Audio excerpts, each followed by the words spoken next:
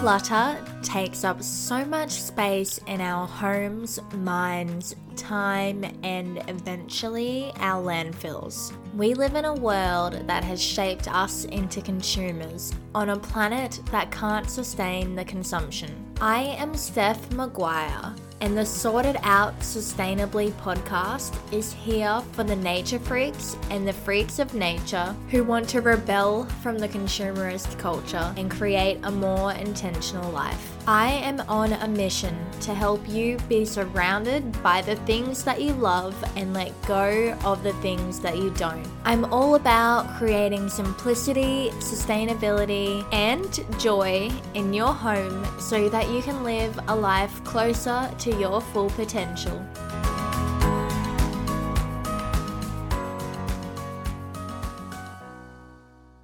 If you do a big tidy in your home and 3 days or even 3 hours later it feels cluttered again, you have come to the right spot. Some areas of our home feel like literal clutter magnets, and I'm going to identify 3 of the common spots that seem to have this clutter magnetization problem, and I will tell you what to do about them. First, let's look at the 2 main causes of clutter. Clutter cause number 1. Your belongings don't actually belong. You own items that aren't actually loved and used. There are a bunch of reasons why we buy and hang on to such items. When we have lots of things that we don't need, there's not much intentionality in what we keep, so we disconnect from being able to properly manage clutter. Even well-organized spaces can be filled with this kind of clutter. If the belongings shouldn't belong, then you are just organizing clutter in with your loved belongings. Clutter cause number 2. Your belongings are not kept where they belong. In other words, you don't have a home for your stuff. The things that you do want to keep can become clutter, bunching up if you don't have somewhere to put them.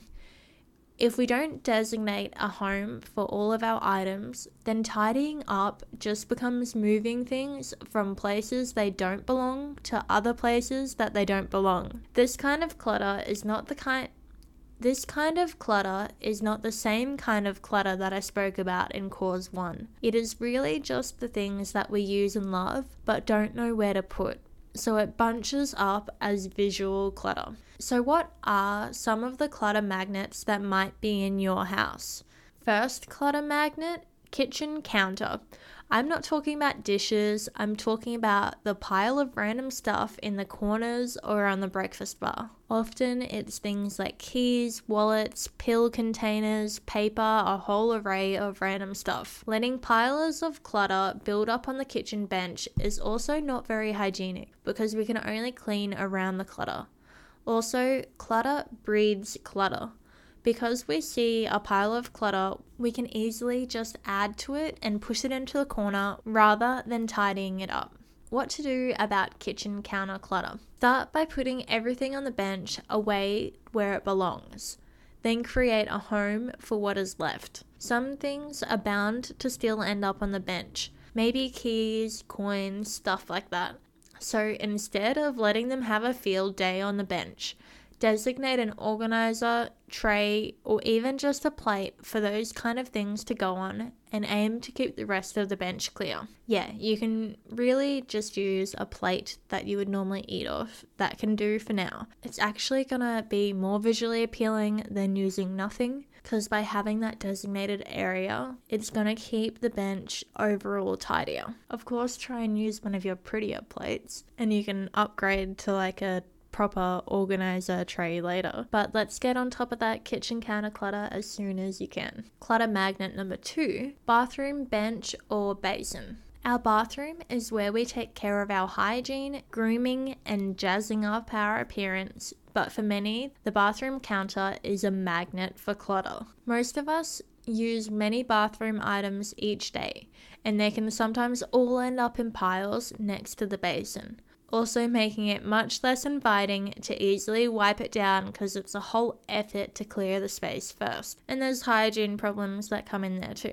So what to do about it? you're going to resort your storage in your bathroom a bit better. Maybe put some music on and clean the bathroom floor so you can sit on it, maybe with a cushion, and sort under your basin storage. You want to give everything a home and aim for only things that live on the basin to be things that get wet, like toothbrushes or soap, etc. That's all I have on my basin is teeth brushing stuff, and a soap dispenser. And then the things that you use every day should be easily accessible, like in the top drawer.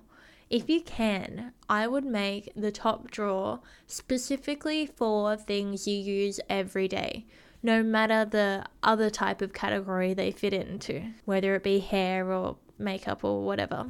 And then you'd probably organize the rest of the under counter storage to be in categories, but having the most accessible place to be for everyday use items means that you've got a spot that you can just put all those things into when you're done getting ready, rather than having it all over the bench, because it's a hassle to go and put it all back into its right positions. So in my bathroom, I don't actually have drawers. I've just got like one cupboard, and it's a bit of a hassle to like squat down and see everything.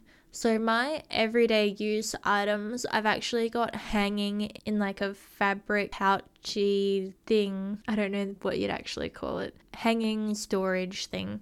But I've got that hanging just next to the mirror at eye level, so it's super easy to just grab each thing up and put it back, as opposed to in my awkward under counter storage. In most bathrooms, I'd recommend using the top drawer. Also, if you don't want to do that and you do really want to keep things on the basin, then I'd recommend getting some sort of storage organizer. You can pick them up online pretty cheap, where it's got all of the different spots that you can put all your different things. So moving on to clutter magnet number 3, bedside table. Our bedside table is the first part of our home we see when we open our eyes in the morning, and the same before we go to sleep each night. So it's kind of important that it's not filled with clutter, because that's not how we should be starting and ending our days. It can quickly become a dumping ground for everything that we don't know where to put in our room. Some people have a whole junk drawer, which, by the way, I advocate for not having a junk drawer ever. Once you call a drawer a junk drawer, then it becomes a magnet for junk. And the definition of junk is like unimportant or crappy things, basically. And you don't want to own crappy things. You want to own items that are loved and used. So if you're ever going to have a junk drawer, I recommend renaming it a LAUP drawer, loved and useful possessions drawer. Anyway, back to the bedside table. What do you do about bedside table clutter? Your bedside table should serve as a pretty little station of things that we use in bed or put down from bed. Give a home to everything in and on your bedside table. Sit down and go through everything and rehome it either somewhere else or somewhere in or on the bedside table, or somewhere in the bedside table. If you have a top drawer, make that for items you want to access in bed. If you aren't great at putting things away in drawers,